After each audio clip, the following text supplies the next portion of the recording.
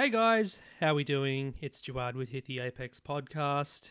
How is everyone this week? I hope everyone is doing well wherever you are in the world. It's been a big week. It's been a big week in many ways, in many good ways, I've got to say too. I mean, don't want anyone to say I always bring you bad news, but no, it's been a busy week in terms of driver movement with Formula One, even a bit of supercars silly season action happening, which I'll go over later as well. I've been moonlighting on another podcast as well. Check out the F1 Grid Talk show by the good people at F1 Chronicle. Thank you very much for getting in touch with me and wanting me to feature as a guest. I hope I did a very good job. I joined George and Tom to do the Italian Grand Prix preview show on Monday, early Tuesday morning, actually, for me, 4 a.m. Loved it, absolutely had a lot of fun. I'll put the link in the description for you, but otherwise do check them out. They are a well-oiled machine, that group, and such great content, from the website, their articles. They also did an interview with Mario Isola, the Pirelli boss for F1 as well, earlier this week, so that was quite interesting to check it out. And yeah, I look forward to actually being a guest in the future again if they'll have me. I hope I did a good job. I hope I wasn't too wasn't rambly or anything like that. But anyway, yeah, that was great fun. I enjoyed that. And also just the great news, driver movement going on. We got the confirmation that George Russell will be heading to Mercedes on a multi-year deal. That was triggered more so by Valtteri Bottas confirming that he would be departing Mercedes and signing a multi-year deal with Alfa Romeo. So Mercedes basically waited a day to lock in or to confirm the Russell deal, as well, I suppose, out of respect to Bottas, even though Toto Wolff did say something like, he deserved to stay. But, it is done. It's, we can talk about it in the postscript, I guess, about where it all went wrong and whatnot. But yeah, it's done now. We know the future of Bottas, we know the future of Russell, we know the futures of the AlphaTauri drivers. They'll be staying put, Pierre Gasly and Yuki Tsunoda. It was interesting, actually, because I haven't really talked much about Tsunoda apart from, whenever he has a sweary rant, but talking to the guys on the Grid Talk podcast, basically, I think it was Tom who was saying, Tsunoda was promoted too early, and basically because Honda wanted a driver in F1 before they pulled out of the sport, and he was the one, Otherwise, I mean, in the back of my mind, certainly when I heard Tsunoda was being promoted last year, looking at his results in F2, I'm like, it's a bit too early, you look at Mick Schumacher, he spent 2 years in Formula 2, and then second year he won the title. I know a lot of people think, Tsunoda was a championship contender last year, but, he didn't seem convincing enough. So that was a concern in the back of my mind, which I didn't really pay much attention to. I feel like he's done an okay job this year. But when you look at how good AlphaTauri is, the car, the way Pierre Gasly is performing as well, I certainly think that they would have benefited from having someone like a Danny Kvyat stay, so 100% agreed with that statement there. And at the same time, it's also Red Bull trying to show that their young driver program isn't dead. It's been pretty miserable over the last, 5 years, almost, let's say 6 years, basically, since, Daniel Ricciardo decided to leave. Who was next in line? They went through Pierre Gasly, they went through Alex Albon, Yuki Tsunoda. Is he a future prospect for Red Bull? It's so early to say. It's so early to say, and I bet you Red Bull, secretly kicking themselves over letting Patricio O'Ward go, given how he's doing in IndyCar at the moment, and certainly on McLaren's long-term radar as well for F1 if he was ever keen. So It's a bit of a pickle, the Red Bull situation, but it's good for them to keep Gasly as well. I think Gasly is a driver whose stocks are certainly quite high. Also returning to the scene of his victory last year there at Monza, which I'll do the preview for Monza a bit later. And if he's got no future at the Red Bull senior team, then he can't hang around at AlphaTauri for long, for much longer. So that'll be interesting to see where his future goes. But for Tsunoda, not convinced yet. Elsewhere, you had the confirmation coming out of Williams as well that you'll have Nicholas Latifi returning for his third year with the team, and Alex Albon returning as well after a year off. After getting dumped by Red Bull. So this was an interesting one because Red Bull still has rights to Albon.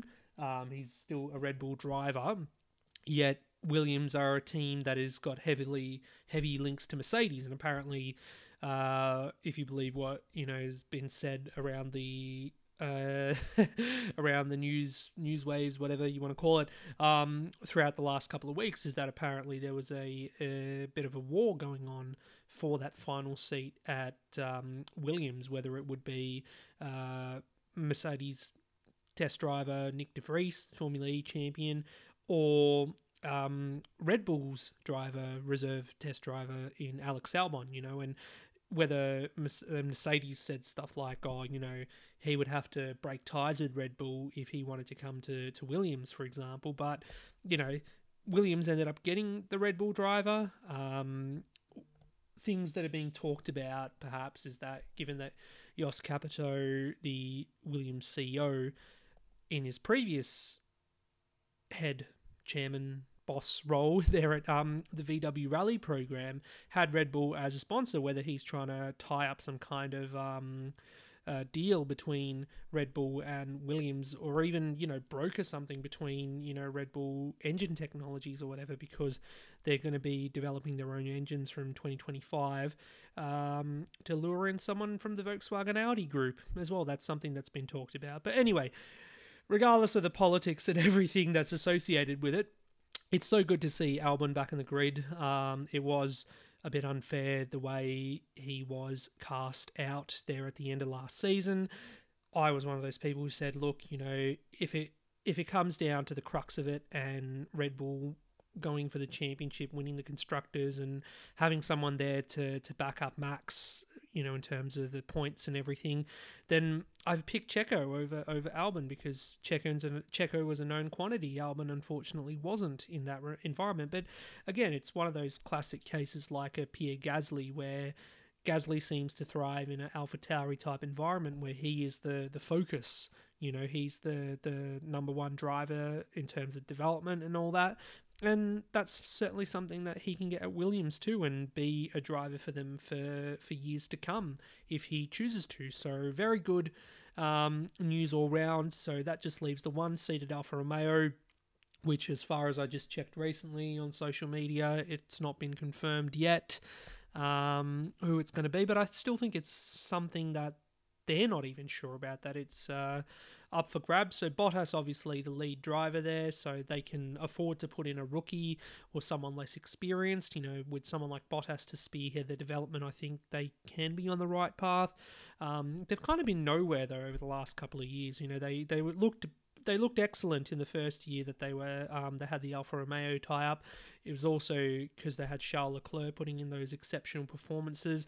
But while I think, the Raikkonen-Giovinazzi combination was a good one, solid one, just not consistent enough, in terms of pushing. It just didn't seem like there was a lot of pushing with development, being aggressive and all that. Who knows? I mean, Kimi is Kimi. We know how he operates, and he's a really good operator.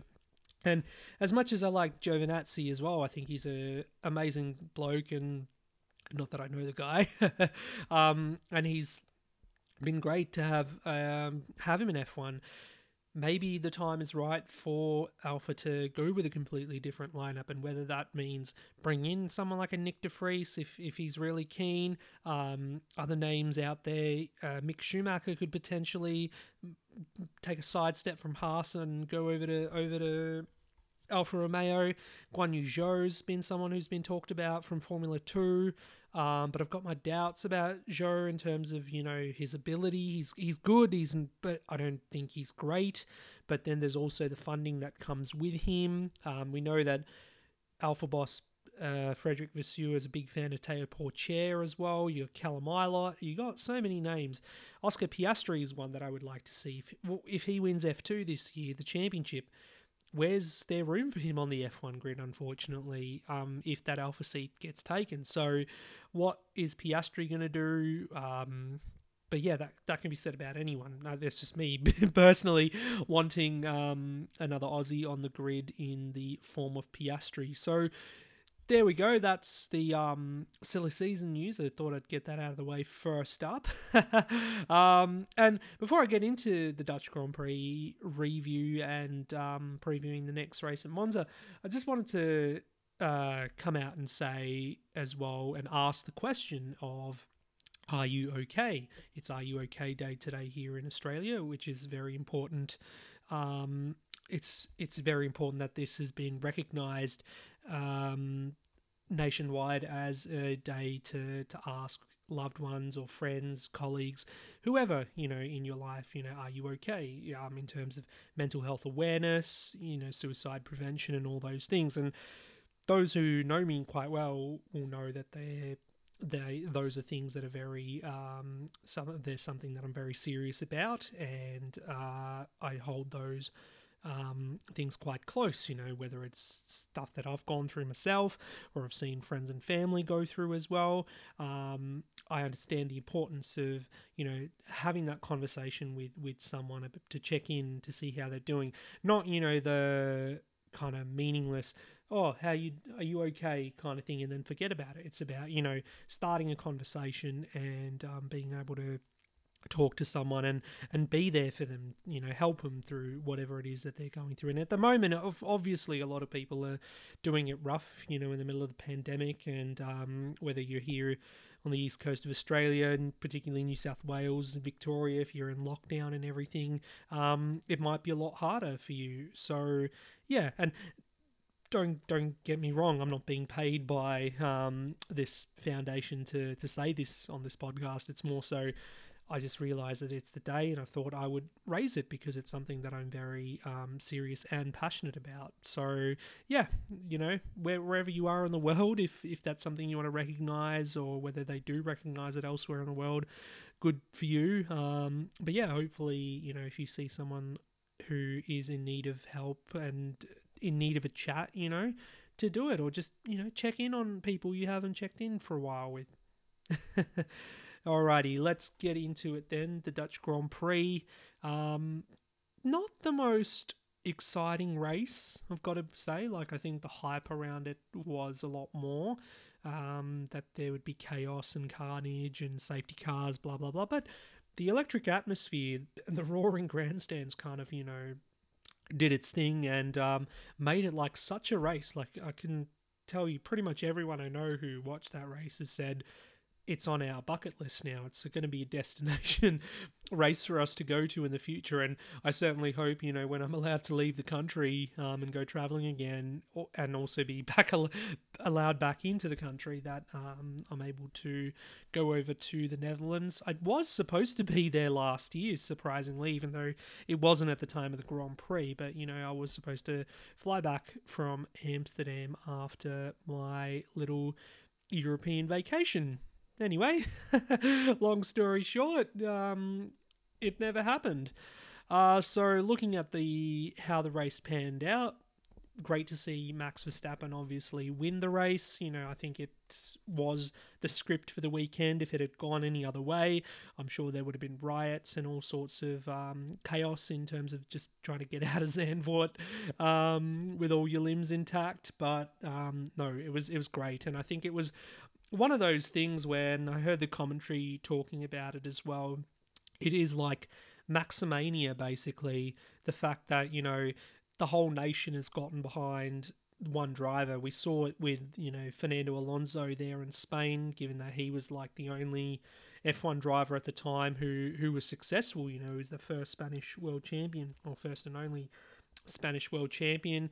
You've got that fandom for Valentino Rossi there in Italy as well at his peak. Hamilton gets it in the UK. And then when you think of how Max is received elsewhere when you go wherever you go in the world, there is always a sea of orange, and to see then the whole track covered in orange and in orange smoke as well for the flares, that was quite special, I think. So, it's great to see the support that this guy's getting. It could very well be a championship year this year. That's the thing. That's going to make it all the more special. And, starting on pole position ahead of Hamilton and Bottas, it was a difficult weekend for Mercedes, difficult weekend for Hamilton as well, given that he had problems in FP2 and lost a bit of time. But yeah, it was one of those races where it was fine watching the leader go away and unbothered throughout the race. Mercedes tried to trigger undercuts and everything. They came in to pit Hamilton first on lap 21, but Max was able to respond. Bottas was left out to kind of thwart Max in the lead, but the Red Bull wasted no time in passing. And this is something that Hamilton said after the race, is that, and I think he said it on the team radio as well, that he felt that Max was like Noah in terms of dealing with the traffic, that, the cars just kind of like the ocean kind of moves aside. But I was like, isn't that Moses who did that? He made the ocean or the water move aside, and so that they could walk through. Anyway, I don't know my biblical history and all that. I'm sure there's a movie out there that I could watch in regards to it. Anyway, we get to lap 40, second stop for Hamilton. He is unhappy because he's on the medium tyre, and it wouldn't be a Grand Prix if we don't hear Hamilton complaining about tyres on the radio for pretty much the entire race. While Max went on to the hards, he was okay. I think he made a comment or two about, why am I on the hard tyre? But at the same time, it was good for him. Then Paul Bottas, he ends up having a third stop on quote-unquote safety grounds, even though we thought maybe they might be pulling him out to go for the fastest lap because he had enough of a gap over fourth place that he could, but he was actually told to abort his fastest lap attempt. Like this is the thing. I thought Bottas was perhaps being cheeky when he put in a couple of good sectors, but apparently, no, he was told to abort the fastest lap. He said he didn't do it on purpose or anything like that either. That was so that, because they brought Hamilton in on the following lap, I think the penultimate lap of the race, so that he could get the point for fastest lap. So what was the point of bringing Bottas in anyway, so close to the end? They say it was on safety grounds. Were they trying to open up the gap so that Bottas wouldn't get ahead of Hamilton after he pitted? Who knows? I did put in my notes, though. I'm like, so sad that this is what Bottas's Mercedes career has come to. Please end. Well, thankfully, the end is in sight. Only got, 9 or so races to go. Or less than that. 9 or so races or less to go. So, yeah, we've got an end in sight there for Valtteri. But another podium for Bottas. Crucial points, I guess, for Mercedes in the Constructors' Championship. I mean, that's something that Bottas seems to be doing pretty well, picking up those third places, even though he's probably getting sick of it. They're still ahead in the Constructors' Championship, which is important.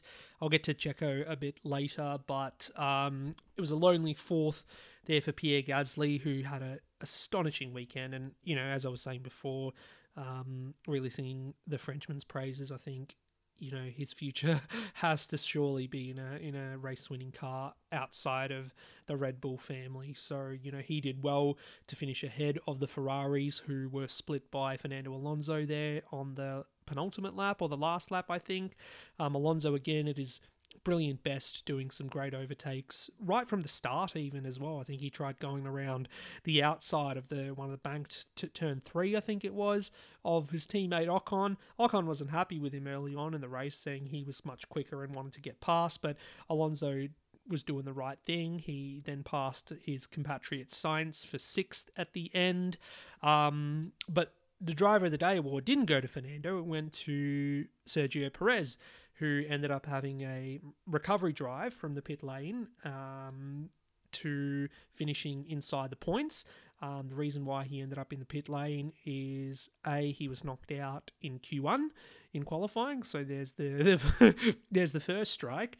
Second strike is that Red Bull decided, well, if we're starting from the back of the grid anyway, let's avoid the chaos and pull you out of park ferme, stick a new power unit in the car because, you know, they've exceeded their allocation of 3, and that's going to be interesting as well. And for Max is where they're going to take that next power unit, which will incur a penalty. So they do that, which means he has to start from the pit lane. And then strike 3 was getting a flat spot on his hard set of hard tyres after his first pit stop as well. So he had to take an extra stop. So normally 3 strikes out, but in this instance, Checo did put in a great job to have a bit of a comeback drive. He made some key passes on the likes of Lando Norris and Ocon towards the end of the race to score P8. But therein lies the problem, is that, you know, Checo is great. He's a great racer. He's more of a hard racer than Albon, you know, that we saw from Albon and even Pierre Gasly at the time that he was at Red Bull. But that hard racing could be better off at the front of the grid, you know, like kind of, you know, on this side of the top 5 instead of the other side. Put in that sort of effort against Bottas or Hamilton to get them off Verstappen's back. And, you know, it's getting to the stage where if Red Bull miss out on the Constructors' Championship this year, then if they win the Drivers' Championship, for example, then you're going to attribute it to the other driver. And as well as, you know, as much as, you know, I've praised Checo and I've been like, you know, at least he's won a race, you know, he's been on the podium this year. That's one thing that I think he still needs to fix. And good on him for securing the drive for next year as well. Not like Red Bull had much choice as far as who else they could have chose. But it was interesting hearing that, you know, if Bottas was on the market early enough, then, you know, Red Bull should have considered him anyway. But yeah, it would be nice to see Checo qualifying a bit better in the remaining races. It's going to be very crucial, because if something happens to Max, then you're going to need the second driver to back up. And that's where, you know, Silverstone, when you look at what happened there and Max is taken out in the first lap and Checo is, you know, having a bad weekend, he crashes or spins in the sprint race, ends up having to start from the rear of the grid. What's he going to do from there? And then they end up scoring no points altogether. So frustrating weekend, though, for McLaren. Lando coming in, as I said, behind Ocon at the end there in 10th. So only the 1 point for them this weekend. Ricciardo in 11th. And Lando just struggled in qualifying, you know, and couldn't seem to get the car hooked up or anything. Daniel did a bit better, made it to Q3 and qualified 10th. So he basically went back a position, unfortunately, and, you know, not good, especially with Ferrari finishing 5th and 7th at the end of the day, scoring more points. They're about 11.5 points ahead in the championship as well now after that. So they would hope going to somewhere like Monza, where it's not such a downforce reliant track, that they will do a bit better. Unfortunately as well, I was talking up Giovinazzi before and everything, and he really did well in qualifying. He was probably one of the stars of qualifying to get into Q3 and qualify 7th, which was his equal best performance in his career. But come the race, went backwards on the first lap, lost about 3 positions, then he ended up having a puncture and ultimately finished 14th in the race, just ahead of his teammate Robert Kubica. Yes, you heard me, I said Robert Kubica, because Kimi Raikkonen missed the race from about Saturday, or he missed the rest of the weekend from Saturday onwards because he tested positive for COVID. Fortunately enough for him, he's been vaccinated and was showing no symptoms, but ended up isolating. That has now also resulted in Kimi missing the coming weekend there in Monza too, so Robert will be able to get back in the car. And all things considered, I think Kubica did a great job to come in on Saturday, only have one practice session before qualifying on a very demanding circuit, because obviously he's still got that the injury with his hand and everything. So, for him to then finish in 15th as well, I think was a great job. So good job, and hopefully coming to Monza, a circuit that he's very familiar with, I'm sure he can do a little bit better, especially, given it's a home race of sorts for Alfa Romeo, even though they are a Swiss team. Warring teammates down at Haas from quali onwards, that left Mazepin quite upset. He basically, I think, had to cut across the track and almost went into Vettel. As a result, he was left fuming with Mick. But the way that Mazepin carries on, and we talked about this on Grid Talk as well, it's like, the whole world is wronging him, basically. What have I done wrong, kind of thing? And you forget that he is a pretty ordinary when it comes to, compliance and all that sort of stuff. So, the Haas teammates not happy with each other, and, Mick as well, like, it's not a good vibe at the moment. So I wonder if Gunter's going to get the stick out and kind of get both his drivers into line. But that's probably the only highlight there we got from Haas. And Mazepin ended up retiring, I think, with a hydraulics problem. Forgot why Tsunoda had to retire, but he was out of the race too. Williams, they looked great, in qualifying. They looked great in Q2 before they both had crashes, and ended up in the race finishing behind the Alfa Romeos. So not the greatest weekend. I mean, we can't expect Williams to Williams to be able to score points every weekend after, two really good weekends there in Hungary and in Belgium, even though we didn't have a race in Belgium. But yeah, we expect that these guys will regularly be knocking on the door of Q3 even at some places. Who knows how they'll go at Monza? Hope well, but yeah, that's pretty much it. That was the Dutch Grand Prix. That was Zandvoort.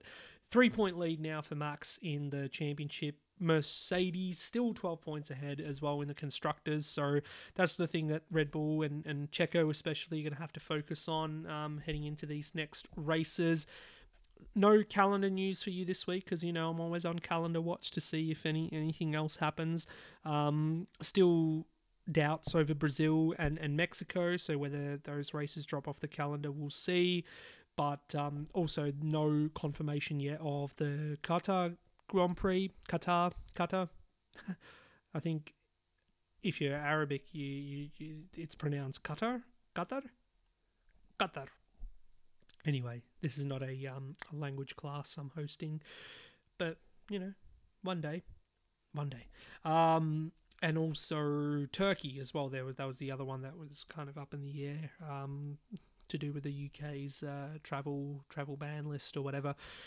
Moving it on to Monza then, and while I could say, just go listen to the preview I did with the with Grid Talk, I'm like, no, I'll talk about it here. And I just think, is it possible to back up the epic race that we had last year? With Gasly finishing ahead of Sainz and then Lance Stroll on the podium too.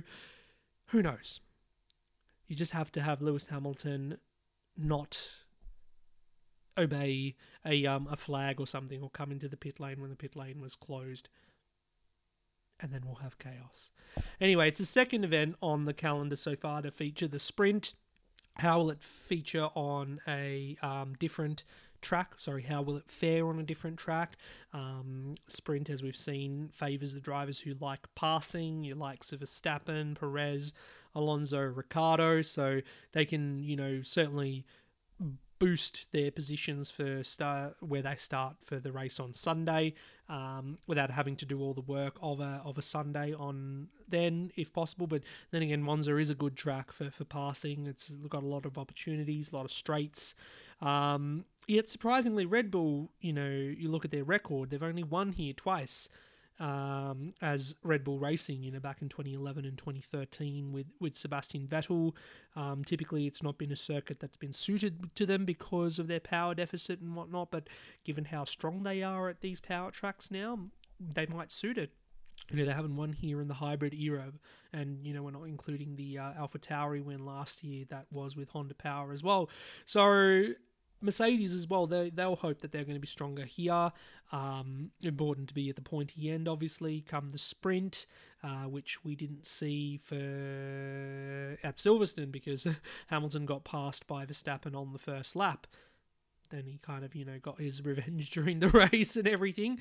So, that's going to be important. And for Checo, I think it'll come down to Friday, getting in the good qualifying, getting into Q3, qualifying top 5 or whatever. Even if he qualifies anywhere in the top 10, he can make up that ground in the sprint and make sure that he's there with Verstappen. I think a Red Bull 1-2 would be nice, sometime soon, especially for those points in the Constructors' Championship. So we will just have to wait and see what happens. McLaren as well, they struggled at Zandvoort, but I think that they can bounce back here against Ferrari.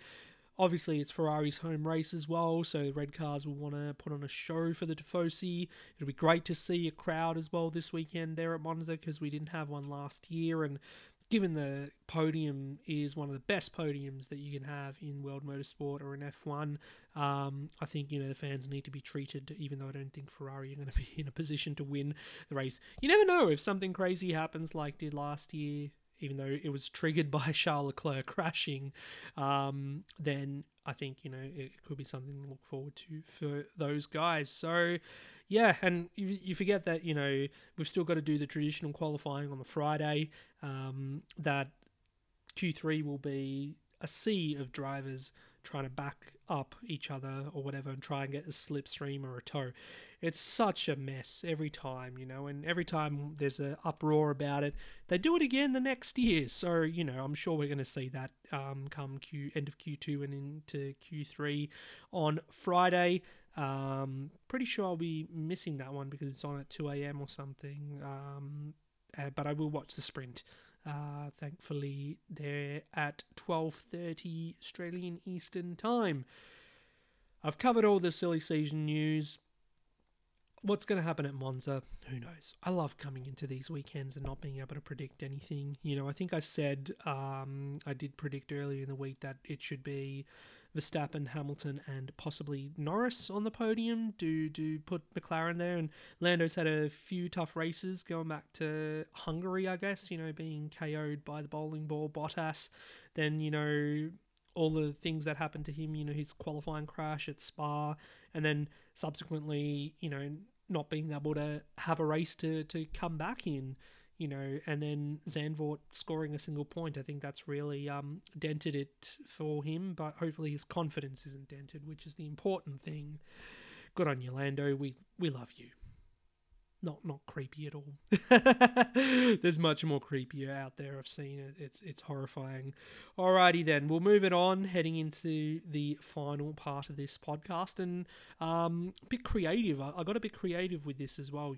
Did a little spreadsheet, a little matrix to help out with trying to decipher what's going on in supercars with their silly season, which has essentially been triggered by the surprise departure from Kelly Grove Racing by Andre Heimgartner, who won earlier this year at the Bend. It feels like we haven't had a supercar season this year for some reason, because they've been on such a long hiatus, and who knows when it's going to come back. Hopefully next month, as they've said. But apparently a deal has fallen through between Heimgartner and the Grove family, which will essentially take over the running of KGR, Kelly Grove Racing, following the withdrawal of the Kelly family. Obviously, Todd Kelly, team owner, former driver, brought Heimgartner into the team, and Heimgartner, a fierce fan of loyalty and everything, really respected that about the Kellys, and his loyalty repaid in the performance of the team's loyalty in him repaid in his performances this year. And unfortunately, something has broken down between the Groves and Heimgartner for them to basically say, yeah, okay, we'll go our separate ways for next year. And yeah, it's turned into a real silly season. So for Heimgartner, it looks like Brad Jones Racing is likely the destination, alongside Nick Percat, possibly, which puts the drives of Todd Hazelwood and even Macaulay Jones, the son of the boss, under threat. Because Jack Smith there or the Smith family owns their own racing entitlements contract, so they can choose to do whatever they want, and it's likely, he will stay put. So basically, that got me thinking about, where everyone's at for next year. And obviously, we think about the big teams always, and, Red Bull and Shell V-Power Racing have got their drivers locked away. And that was, from last week when we had the announcement that Brock Feeney would be taking over from Jamie Whincup. So I did a little chart to go over who's where, or who we think is going to be where for next year. So the top two teams there have got their drivers locked away. Anton De Pasquale and Will Davison staying put as Shell V-Power Racing. Then it gets kind of interesting because all the other teams basically have either one driver or multiple drivers not confirmed. So for Tickford, who are a 3-car operation this year, we don't know what's going to happen with one of their cars next year, or whether they'll go back to a 4-car team. What we do know is that Thomas Randall is confirmed drive for next year, and is also Cameron Waters. Then you look at the prospects. Well, James Courtney hasn't decided what he's going to do, whether he's still going to get Boost mobile funding to have that car. You've got Jack LeBrock, who's currently at the team, whether he will stay or will he go. And then the name Bryce Fullwood popped up. And there was something earlier today where Fullwood was basically downplaying any kind of suggestions that he has been guaranteed to drive by Tickford, even though he's currently under contract there at Walkinshaw Andretti United, but that's up at the end of this year. And this was being talked about a while ago, that Walkinshaw are looking at putting a more experienced driver alongside Chaz Mostert for next year, basically so that they can they can ensure that they can score more points, and move up the team's championship. Something that the big teams always look at, and Walkinshaw Andretti United want to be one of those big team players. So while Chaz Mostert's locked away, no problem there for Chazzy, they're looking at possibly Lee Holdsworth getting into that second seat. So Holdsworth obviously is co-driving with Mostert there at Bathurst this year. So, whether they reward Holdsworth with a full-time drive, or like to return to full-time driving, because I think it's been 2 years now since he's been out of a gig. It was 2019 that he was with Tickford. So, that would be good to see old Lethal back in the game. So if they decide to part ways with Fullwood, then Tickford is the only name that's been talked about for the old Super 2 champions. So, we'll have to see how that pans out. Move on to Brad Jones Racing, Nick Percat, Andre Heimgartner. Seems like a pretty good lineup there. But because they've got 4 cars, Jack Smith you can guarantee will stay. But then in that 4th car, Todd Hazelwood, Macaulay Jones. Now, Macaulay Jones currently driving the Coca-Cola car. That sponsorship is basically decided by where Chris Pither goes, who is co-driving with Macaulay at Bathurst this year. Whether Pither decides to stay there at Brad Jones Racing, I have to wait and see. And Todd Hazelwood too. I feel like he's done a decent job this year. He's been on the podium. I think he last year, Sydney Motorsport Park. Not sure, but he's done good enough, So I would definitely keep someone like Todd on the team. Macaulay, he's been improving as well. I think he just needs a few good results under his belt to be able to stay there. But it's a tricky one, It's tricky because Brad Jones Racing has been a team that's kind of been where they are for quite some time.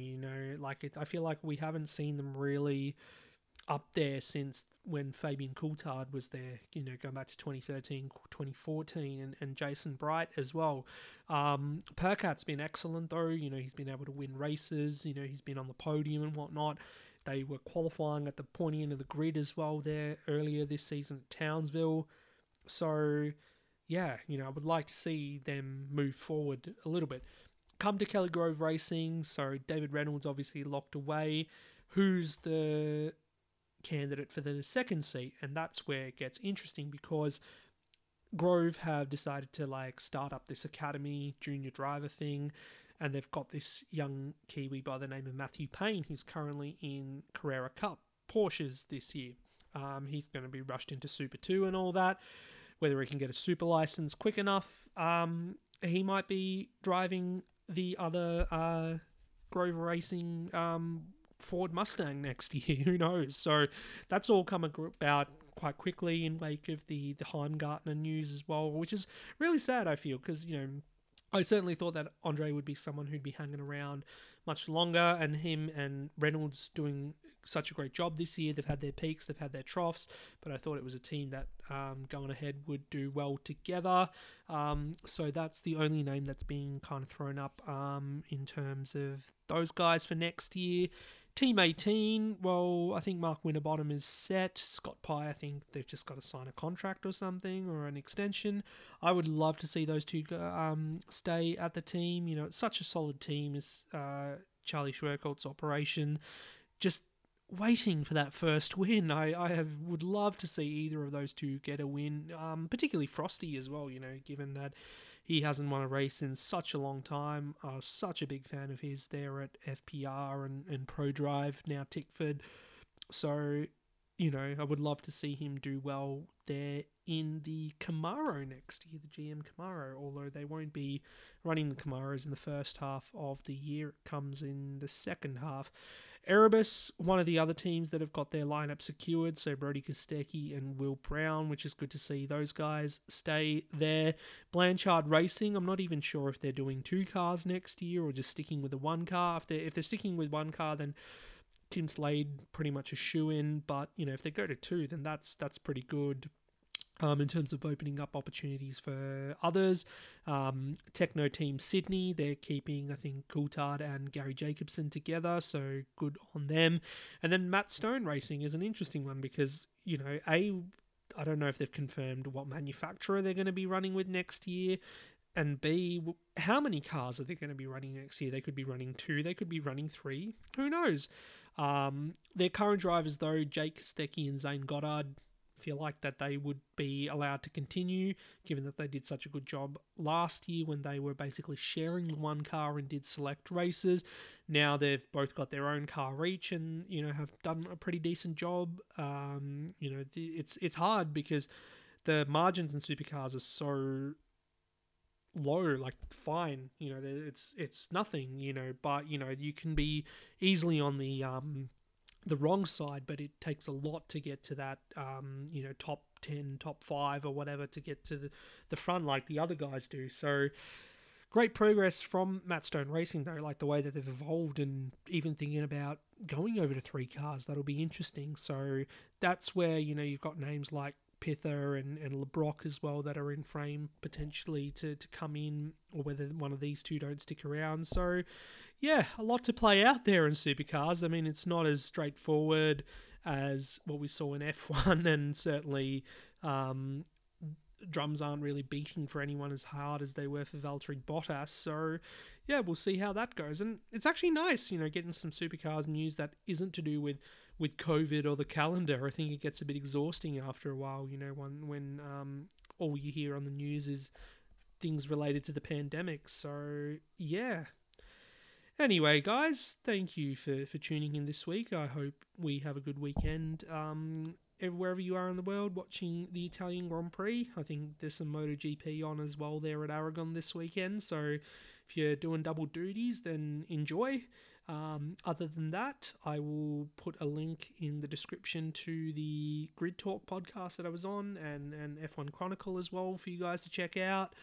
Other than that, hopefully I'll be back next week to wrap up the Italian Grand Prix. Until then, ciao.